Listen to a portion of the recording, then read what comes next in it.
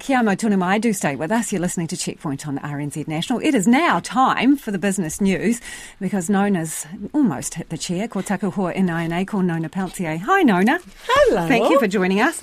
Okay, Infratil, that's hard to say. Infratil. Yeah, that's Infratil. the infrastructure Yeah. company, whatever we They're call them. a big one too. Yeah, so their first half net profit has more than doubled. What did it make? Well, it made $1.21 billion in the first half. And that's partly because they were able to increase so some of it was not all like real cash. It was sort of an increase in the valuation of its share of One New Zealand, that's the telecommunications company. So they owned 49.9% of it.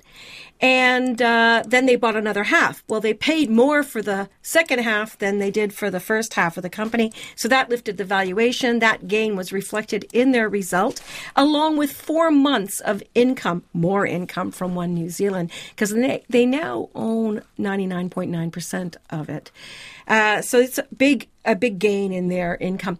But, the market was not too excited about it, which I thought was kind of interesting because their underlying profit was up 45%. The company did talk about Wellington Airport. That's one to watch because we know that the Wellington Council is consulting with consumers and other ratepayers and so on about whether or not to sell their stake in the airport. And it just so happens that Infratil owns 66% of Wellington Airport. I said, well, would you consider buying it? And they said, well, it's early days, but it is a good investment. It's a good asset. It's a good asset for the council to continue to own. They said they're just going to wait to find out what happens. There's going to be some pricing that goes in with that. So overall, the market wasn't thrilled with the result, believe it or not, and it marked it down 4%. Okay, the Commerce Commission is questioning the timing of Transpower's proposed investment in a high voltage link between the North and the South Islands. What's its concern?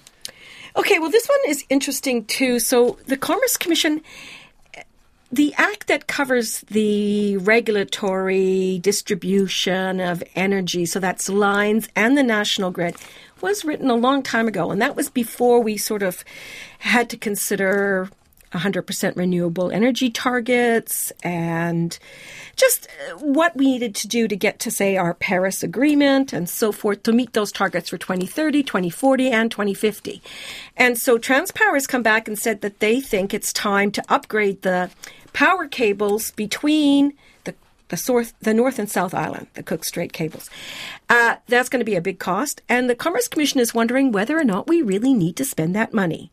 And the reason they think it may not be necessary is because a lot of renewable energy is being consented and developed in the North Island. That's wind power, solar power, you name it.